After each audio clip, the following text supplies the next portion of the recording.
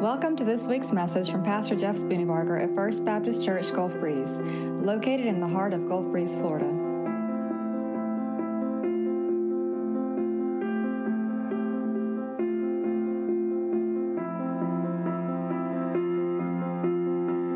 I'm glad you're here today, and if you're tuned in online with us, welcome. We're glad you're here as well. I don't know why I'm this way. I just feel compelled that I should do a little pop quiz on what we just sang in worship. You know, we just put these words up here on these screens, and I think we just sing whatever they put up there. I said to the first service, it's like, dog food is good with milk. You know, I mean, just whatever words they put up there, we just sing, right?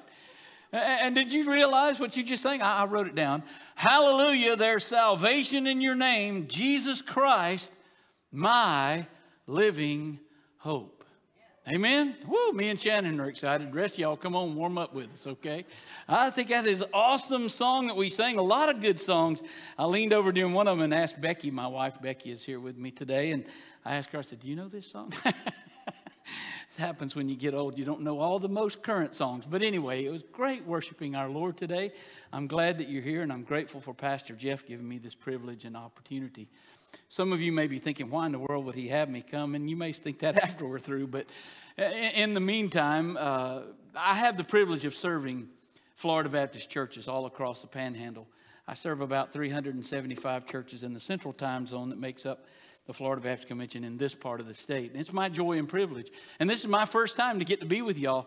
I have been here to your office many times, and I've wanted to come and worship with y'all, and I'm typically preaching in some other church somewhere else. But what a joy it is to be with you today. If you have a Bible, open it to Ephesians chapter 2. If you have an app, open that to Ephesians chapter 2. If you don't, then lean over to somebody next to you and say, I didn't bring my Bible. Can I read with you? And that'll be fine. They won't mind at all, I'm sure. I want us to talk a little bit about hope for today and the future. Hope for today and the future. And I'll try to engage your thinking with a question. Do you think people in our culture, people in the Gulf Breeze culture, the Gulf Breeze, do you think people have hope today? Because it seems like to me, in general, just across our culture, there's a missing, an absence of hope. And so I thought we'd talk a little bit about this. And I even thought, you know, if I asked you whether you have hope for today and the future, you would probably say, yes, we do, right? Yeah, that'd be you, right? And I wonder then, would your answer come from the fact that we're in church or from a deep conviction in your heart? Because there's a huge difference. I don't know why it is about church. I serve churches. I said to y'all, I serve churches all over. We act a certain way at church. And then we go home, right? And so the question about hope really is more about when I go home, when Monday comes, you know, after the weekend, and I got to go back to work and all this. Do I have hope? See, I think many people in our world today are looking for hope, and so I want us to consider together the power of hope. But I think in order to do that, we need to ask and answer three questions. Here they are. Number one, how do we define hope? How do we define hope? We'll try to answer that. Second question, what does the Bible say about hope? And then our last question will be, how do we communicate hope? Okay? So let's start with those three questions. I'll start right in. First question, how do we define hope? Some define the word hope with a meaning of desire or wish. You know, like, I hope so. He's going to text me later. I hope so. You know, it's a desire or wish. But the word used in Scripture for hope carries with it the idea of trust or confident expectation.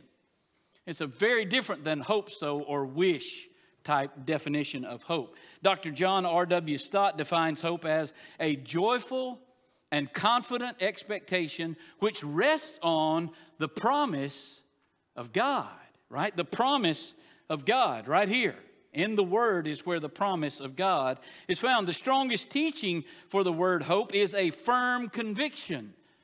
So do you have that kind of hope? That firm conviction that we can know because Jesus was resurrected from the dead. That's good news, isn't it? Okay, somebody got to wake up in here and help me. Are y'all even? Is this mic on? Are y'all hearing me? I mean, that's good news right there.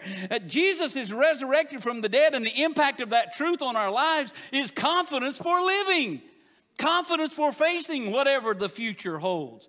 So for our purposes, we're going to define hope as a firm conviction or a confident expectation based in Jesus.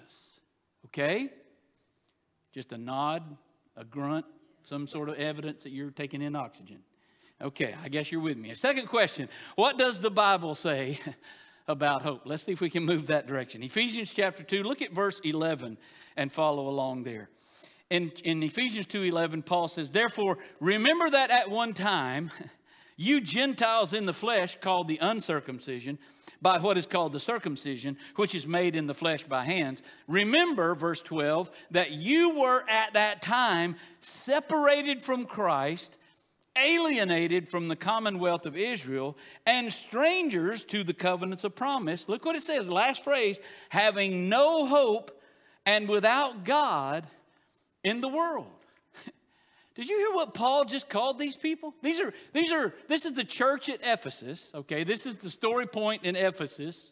These people gathered, and he says, you bunch of Gentile, unchurched dogs. Wow, he's got a warm fuzzy going for you there, right? I mean, hey, you bunch of unchurched dogs, how y'all doing, right? He just didn't warm them up real good, did he? No, instead what he was doing, he's trying to help them embrace who they were before Christ. We were a bunch of unchurched dogs. You know, I don't like this kind of preaching. He's kind of judgmental. I understand. It's just fact. I'm not making this up. It's in here. All have sinned, fall short of God's glory. We're all sinners. None of us has the right to point a finger at the other because we're all in the same boat here, okay? But Paul is saying to them, listen, this was your spiritual condition before you began this journey of faith of following Jesus. So then in verse 12, he gives this descriptive phrase at the end there, having no hope and without God in the world. And to me, this explains the hopelessness of many people in our world today. You know, every now and then, I told y'all I serve churches across the Panhandle. Every now and then, churches will have guests show up on Sunday. You know, somebody that's new, somebody they weren't expecting, you know, and they'll come in and let's just suffice it to say what? They didn't dress like maybe some people dress that go to church. And they, of course, give them the warm Baptist greeting, right? I mean, the up and down, right? You've had that? I've had that warm Baptist greeting. You know, that's all you had to wear? That's the best you could do? Yeah, I mean, don't you just feel the love of Christ dripping off of that, right? and yet, the reason for that is, you know, I've even had people say to me, why do people say these things? Why do people act this way? Why do people think this way? Because they're without hope. They're without any understanding of God in this world. Lost people, what I've come to learn in all my years of ministry expertise, lost people act lost. People far from God don't act like people of God.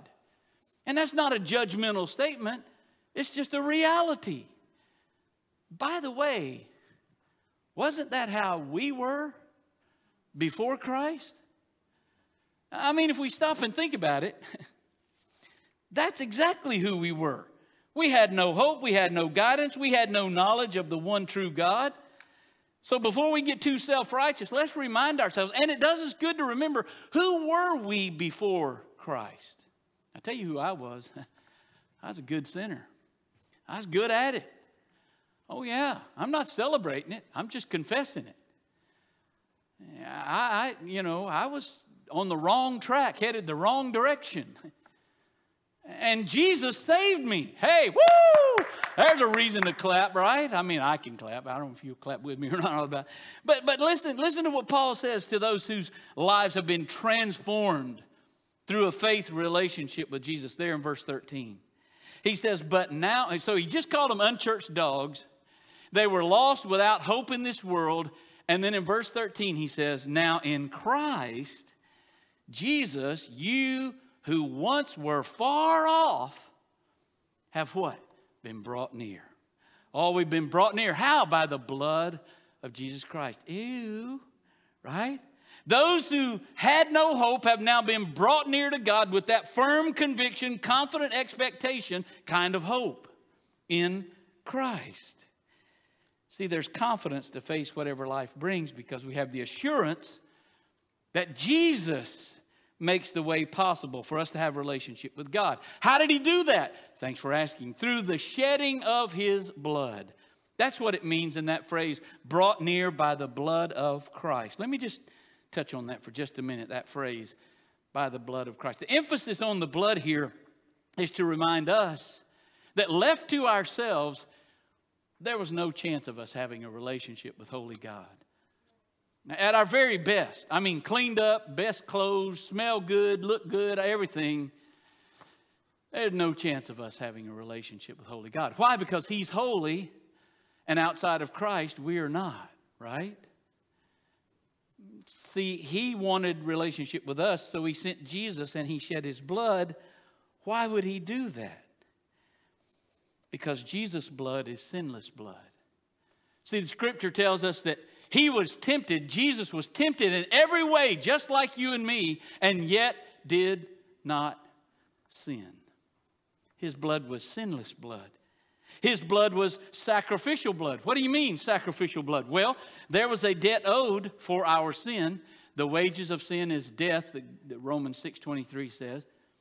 There was a debt owed, and Jesus made the perfect sacrifice for the forgiveness of our sins. And also, his blood satisfies the wrath of God. Now, there's something we don't talk about a lot anymore, right? The wrath of God. Oh, I thought God's a God of love. He don't have no wrath, does he? He's holy and just, and he will judge all sin. And judgment involves wrath. Nobody likes to talk about it. I don't even like to talk about it. But it's a reality. So what do we do with the wrath of God that we're deserving of? I'll tell you what we do. We bring it to Jesus and say, oh, Jesus, help me. Right?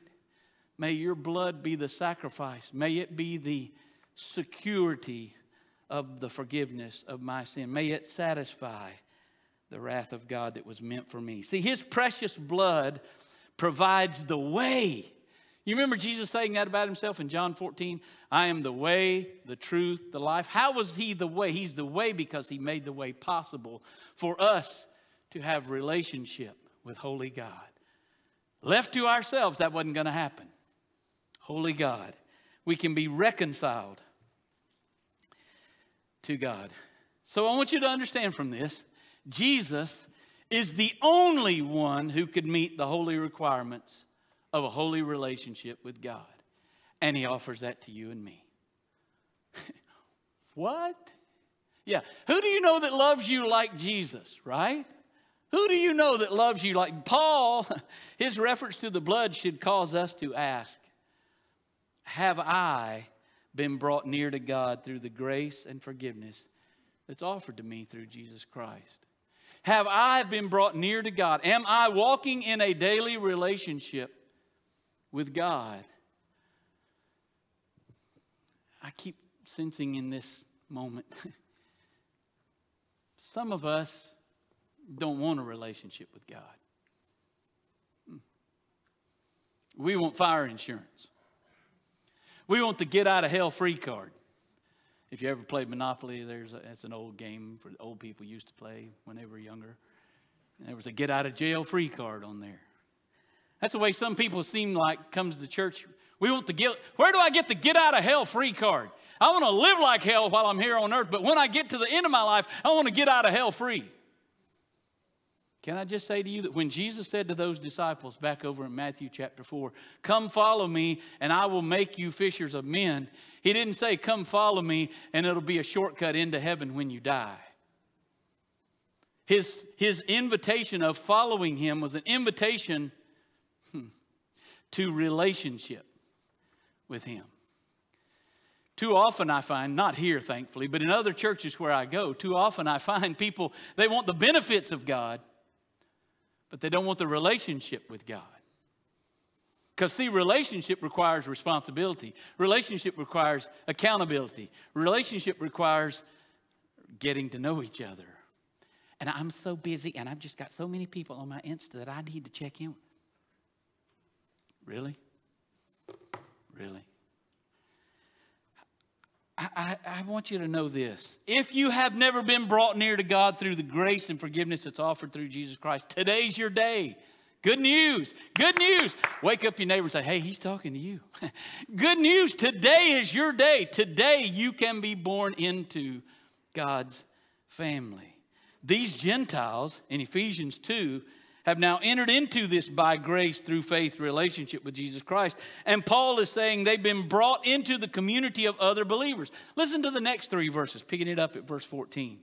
For he himself, Jesus, is our peace, who has made both one. Both. What does he mean, both? Gentiles and Jews. He's made both one.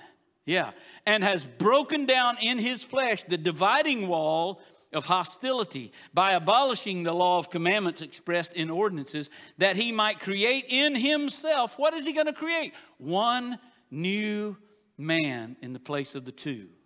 So, making peace, and he might reconcile us both to God in one body, the church, one body, through the cross, thereby killing the hostility.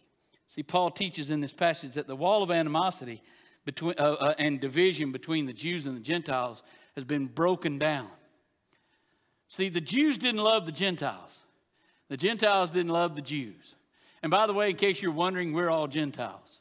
Unless some of you maybe grew up Jewish, I don't know. But my great assumption is we're all Gentiles. So we're the unchurched dogs that Paul spoke of, these Ephesians, who they were before Christ. And what Jesus is saying through Paul in this passage is those ordinances of Judaism no longer hold any authority over the life of a believer. See, you don't become a Christian by becoming a good Jew first. No, you come by grace through faith in Jesus Christ. Both Jew and Gentile must be reconciled to God by grace through faith in Jesus Christ alone. See, if they were going to know the hope of a relationship with God and each other, both groups had to be reconciled with God. But I want you to see, don't stop there. We do need to be one, but there's more. There's an expected outcome. Look at verse 17. And he, Jesus, came and preached peace to you who were far off. What did he preach to those who were near? Same thing. Look at it. Peace to those who were near. For through him both have access in one spirit. Jew, Gentile, it doesn't matter what your background is, you have access to God through one Spirit to the Father. So then you're no longer strangers and aliens, you're fellow citizens with the saints, members of the household of God, built on the foundation of the apostles and the prophets, and Jesus Christ himself being the cornerstone, in whom the whole structure being joined together grows into a holy temple in the Lord. In him you also are being built together into a dwelling place for God by the Spirit. Mary prayed it earlier. God, form us into your image. Jesus, let us take on your image in us. That's exactly what this passage is talking about. The expected outcome of reconciliation with Christ is unity of the brothers. Now, I got to just soapbox for just a minute on this one, because unity of the brothers seems like a great challenge among Baptists. I don't know why it is. But, yeah, it's amazing how, you know what gets in the way of unity more often than not? Preferences.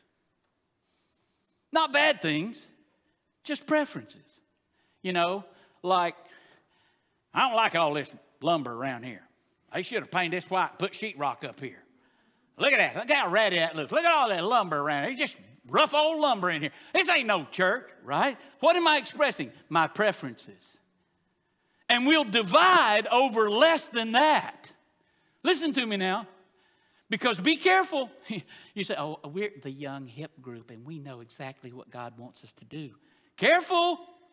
Your preferences might get in the way of the old people's preferences. Hello, here I am. Right? And what happens is when your preferences rub up against my preferences, God loses. The church doesn't have unity. We have division. So, what do? We listen to the one who is at work in us, and understand we've been made one body for the purpose of unity. Because, by the way, just one more little aside. Your unity is a testimony to this community. Hello? You with me? Your unity is a testimony or disunity. And it's so funny. When I get called to go to a church and they're having a squabble about something, they'll say things to me like this. Well, nobody really knows what's going on. I'm like, are you living under a rock? What, are you crazy? Everybody in this town's talking about what's going on up here at this church. They all know about it. Oh, we thought it was a secret. Some of our members don't even know. Are you kidding me? Our unity is our testimony in this community. We must be unified in Christ. Why? Why is unity such a big deal? Because this isn't all of us. Hello? This isn't all of us. We're not all. This isn't, okay, God, everybody's going to get saved in Gulf Breeze right here in this room. No, there's a whole bunch of people out here, right, that need to know Christ. We have the responsibility. Why in the world would the pastor go all the way over? You know where he went. I'm not supposed to say, I don't think. Why would he go all the way over there? Why? Because he's trying to expand God's kingdom. He's trying to tell people the good news. And it's amazing. I got pastors all over this region. They'll go to across the United States, around the world, go everywhere. And they got members that won't go across the street and talk to their friends about Jesus. Earlier this week, I was in Southwest Florida. I was at Murdoch Baptist Church in Port Charlotte. And Pastor Ron Tipton, he said to me, he said, I've been praying for God to help us build ladders in our fellowship. Build ladders across the street. To have a chance to have gospel conversations with our neighbors. He said, boy, he really did it, didn't he? You know where Port Charlotte is. Hurricane Ian, ring a bell. Their town looks like a war zone. He said, boy, God really did it, didn't he? See, now everything's all torn up. Now you got to go over there and just make sure your neighbor's alive, right? Much less where are they spiritually. But boy, it does present a great opportunity to talk to someone about their hope. Where's your hope? What is your confidence in, right? Y'all, we've got to own that. We've got to understand the unity God gives to his church is for the expansion of his kingdom through his church. Well, I just don't know what to say. Well, we're to teach what we've received from the apostles and the prophets. And our primary teaching is the gospel, right? You know the meaning of the word gospel, right? You know what it is, right? Just give me a nod. Let me know you're still taking in oxygen. Okay. Yeah, the gospel is good news. We've got good news, right? Oh, I think sometimes we think Alabama beating Texas A&M was more good news than the gospel is good news. It bothers me. And I like Alabama. Don't misunderstand me. Roll Tide. I don't care. You know. But really and truly, people's eternity, more than a ball game, God help us, right? The gospel, it is the gospel that brings hope. And gospel hope is emboldened, as we read in that text, through the Holy Spirit alive in us. You say, well, Lewis, where would you get a crazy idea? Go back to Romans chapter 5. Romans chapter 5. We'll just look at what Paul said to the church in Rome in the first 5 verses there. He says, therefore, since we have been justified by faith, we've been saved by faith in Christ, we have peace with God. How? Through the Lord Jesus Christ. Through him, we have also obtained access by faith into his grace, in which we stand. You are standing now. We used to sing an old hymn, standing on the promises of Christ, my King. Well, you know what? We're standing in the grace of Jesus Christ right now. If we've been born into his family, we, according to this text, are standing in his grace in which we stand. And we rejoice in the hope of the glory of God. And more than that, we rejoice in our sufferings. What? Yeah, look at that. Verse 3, more than that, we rejoice in our sufferings, knowing that suffering produces endurance. Endurance produces character. Character produces hope. And hope does not put us to shame because God's love has been poured into our hearts through the Holy Spirit who has been given to us. I see 2 evidences of a transformed life. A life in the process of becoming like Christ, guided by the Holy Spirit. 2 evidences. Joy and perseverance. Joy and perseverance through trials. We experience joy as we embrace the hope or the confident expectation that we're going to share in God's glory someday. There is going to be a sweet by and by, but maybe just not today. There's going to be a day when God gets glory from all. Every knee will bow, every tongue will confess, and we'll celebrate in that glory of God that's recognized and revealed on that day. See, joy is an outgrowth of a life lived with confident access to God. Let me say that again, could I? I want some of you to write that down. Joy is the outgrowth. It is the fruit of a life lived with confident access to God. Do you know you have confident access to God? According to the Scripture, you have confident. You don't even have confident access to the mayor of Gulf Breeze, or Ron DeSantis, or the president, or any other elected official. You don't have confident access to them, but who do you have confident access to? The King of Kings, the Lord of Lords, the creator and sustainer of it all. That's who you have confidence. So why are we going to men with our problems instead of going straight to the creator who says, you have confident access to me through the Holy Spirit alive in you? A second opportunity that results in hope out of this Romans 5 text, Paul says the trials of our life. Now, there's no line forming for this group, in case you're wondering. Well, I want to have trials. Let me have, no, nobody's volunteering for trials in life. But can we all at least agree they're a reality of life? Amen? Everybody's life has trials. And as believers, it gives the opportunity for the development of our character and our faith, which results in increased hope. Now that sounds weird, doesn't it? Trials develops our character, strengthens our faith, and results in increased hope. Slow down a minute and think about that one. Trials develops our character, strengthens our faith, and results in increased hope. What? Yeah. Some of you that been like me, you've been around this ball a time or two, made a few laps. You've seen it happen, haven't you? You got that diagnosis. You got that bad news from a child or a grandchild. You got that difficult word from the workplace. And you thought, oh my gosh! I mean, y'all probably don't think like that. That's how I think. But I mean, just in a moment of panic, you're like, what am I going to do? And you look to God and He says, I got you. I got you, right? And you go through whatever that was, and you look back, and then you look up and say, wow, God, thank you. Thank you for having me through that, whatever that was. And about the time you're ready to say hallelujah, you turn around and bam, there's another trial, right? Right on your path of life. You're like, I thought we just had this, right? Oh, God, it's me again, right? And a lifetime of walking by grace through faith in Christ, going through the trials of life, strengthening our faith, getting stronger each time, realizing, hey, I don't have to panic.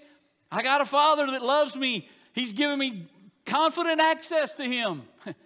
I'm just going to trust Him. I don't know how this is going to work, but I am going to trust Him through whatever it brings. And I find myself with increasing hope. The hope not only for this life, but hope for the life to come. Hope for all eternity. Hope that brings peace to my heart. How is that even possible? I'll tell you how it's possible. Because our confidence is in God's ability and willingness to bring us through difficult times. You with me? I want you to listen to it.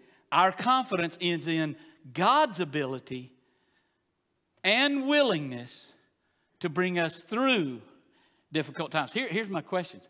Do you think God is able? Just give me a yes, no, amen, head nod, something. Yeah, God is able, right? Almost everybody will say, you can ask a pagan, do you think God is able? And they go, amen, He's God, ain't He? Hallelujah, right? I mean, he's lost his Adam's house cat, but yeah, God is able. That's right. Have me another swig, I mean, whatever. But then when you take that one step further and you say, but is God willing? Willing. Is God willing? Is God willing for you to have increased hope? Is God willing for you to have strengthened faith? Is God willing for you to endure through whatever trials life brings? Amen, He is. Yes, He is. See, we ought to say that as confidently as we do, God is able. How do you know that, Lewis? How can you say that? Well, the Scripture says He'll never leave us nor forsake us. Yeah, but I don't feel as close to God as I once did. Well, guess who's moved? It's not God. So we need to understand, my time is up. Hope is not superficial optimism. It's confident assurance that God is with us through whatever lies ahead. Hope is, second, a distinguisher of those who keep the faith through severe testing, through trials of life. And hope is not meant to be hoarded. It's funny how we Baptists are. You know, we get baptized. They give us this certificate. Here's your baptism. I got hope. I got hope. Wish y'all had some. Too bad. Sucks to be you. I got hope. I won't. And we hoard our hope instead of... Listen, you were given hope for the purpose of sharing it. I love Robbie Gallaty's statement. He says, the gospel came to you on its way to someone else. It's a true statement. Peter said it this way, in your hearts, honor Christ the Lord as holy. Honor Jesus as holy. How do we do that? Always being prepared to make a defense to anyone who asks you for a reason for the hope that is in you. How is it you can have such hope? I'm not able on my own. It's only through Christ in me. And then he put this phrase in here for us Baptists, this last phrase of 1 Peter 3:15. Do it with gentleness and respect. Don't beat them over the head with your faith. Do it with gentleness and respect. Oh, that third question. How do we communicate hope? And I got to hurry. How do we communicate hope? I believe hope is communicated through the gospel. Why? Because the gospel is the power of God to save and transform. The gospel brings peace and unity to His church. The gospel gives assurance of our eternal peace. The gospel is the foundation of our understanding of who Jesus is and who we are becoming as followers of Him. And the gospel moves us with compassion for others. See, hope is our message to the world. That's our message. As His church, that's our message. And by the way, they're looking and they're listening. When you talk to your neighbor about Jesus, do they hear hope in your voice? When you talk to your neighbor about the world and politics, oh, there's a fun subject, isn't it? Do they hear hope in your voice? Your neighbor.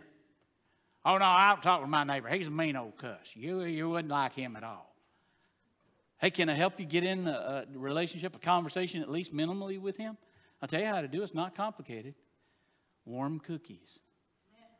Make warm cookies and take them to the meanest neighbor you got. Oh, you made cookies for me? All of a sudden, he's real friendly. Yeah, and while you have his attention, say, by the way, we want you to know we love you. We're your neighbors, and we pray for you often. If there's ever any way we can help you, we're here. We'd love to talk with you. Love to help you if we could, okay? I mean, it doesn't have to be, it's just simple. It's just compassion. It's being moved by the gospel with compassion. Why? Because they're looking and they're listening for hope. Could you imagine if your neighbor, Becky and I have some neighbors across the driveway from us. If he was to die today, I'd feel terrible. See, we've been planting seeds. We've been trying to share the gospel with our neighbors, just little by little, building relationship with them. But I want him to know Jesus, right? I want him to walk in relationship with Jesus. I want him to have the hope that we have in Christ. Not that I'm better than him, I'm not. But if you found good news, wouldn't you want to tell somebody about it? So let me ask you, and I'll end. Do you have this hope that's found in Jesus today? I'm just asking. I'm not judging. I'm asking. Do you have the hope of eternal life, of life abundant here and now in Jesus Christ? Did you once have this hope, but you've kind of grown distant, as we mentioned earlier, in your relationship with Jesus? I'm wondering, would you surrender to following Jesus today and every day from this day forward? For me, it was a Thursday night, 1971, Trinity United Methodist Church, Fort Walton Beach, Florida. It was a Methodist Youth Week. And the pastor that night shared the gospel. In the Methodist church, they didn't give us much of an opportunity to respond in any way publicly. But there were several times, because I grew up, I tell people I had a drug problem as I was a kid. My parents drugged me to everything going on at church, right? I was very churched. I knew the lingo, the handshake, where all the hiding places were in the church building, all that stuff. But I didn't know Jesus. And that night, the preacher said, hey, if you would tonight confess your sins to him, to the Lord, and ask his forgiveness, he will give you life everlasting, starting tonight and into eternity. I said to the earlier crowd, that was a good gospel presentation. There's one thing I feel like he left out. He should have told me this. So I'm going to tell you. If you decide today to follow Jesus, go ahead and know that your life is never going to be the same. Why? Because he loves you. What I've noticed about my Father, my Heavenly Father, Lord Jesus Christ, it was his love that drew me to him. But now, every day, it's his love that challenges me, that changes me, that's transforming me, that's helping me still. I'm older than dirt, and I'm still learning. I'm still growing. And friend, I say to you, I want you to know Jesus because I don't have any regrets. That was a long time ago, 1971. I have zero regrets of following Jesus. And so I'm inviting you today. Maybe this is the day you decide I want to follow Jesus. Maybe this is the day you who once followed him and have grown distant would come back to him. Either way, surrender to following Jesus today and every day because he wants to save and transform your life beginning today. And follower of Jesus, we who claim to know him, we who are so grateful for his love and goodness to us, we must go from here more determined than ever to intentionally pursue gospel conversations. We got good news. We got good news. There's hope for everyone in Jesus. Would you stand with me and let's pray together, please? Father, I thank you for this group. Lord, I thank you that some are here today and they're walking in relationship with you. They're growing and learning and becoming, and I thank you for them. I pray, God, you'd continue to grow all of us to understand who you are and who you'd have us to be. Lord, there may be some here today, and they want everybody else to think that they're already following you. But in their heart, you know and they know, they never really have trusted you as Savior and Lord. And today, you sent this crazy old guy here to share the gospel so that they might be born into your family. Lord, would you do that today? You are able. And you are willing to save today. Lord, some of us started out strong following you. On fire, boy, people talked about how our testimony was so great. And now we find ourselves kind of cool and distant from you. Thank you for having John pen these words of encouragement to us. That if we would confess our sins, you are faithful and just to forgive our sins and to cleanse us from all unrighteousness. Maybe that's the prayer of some hearts here today. They would decide to come home to Jesus. Come home. Restore their faith. Restore to them the joy of your salvation. Lord, in these moments, I don't know a heart here but mine. But I know you do. And I'm trusting you, Holy Spirit of God, to work in these hearts to accomplish your purpose. If there's one here today that wants to be saved, you draw them to yourself.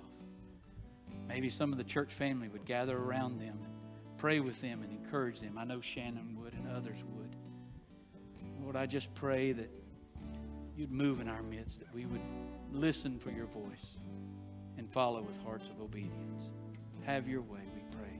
In Jesus' name.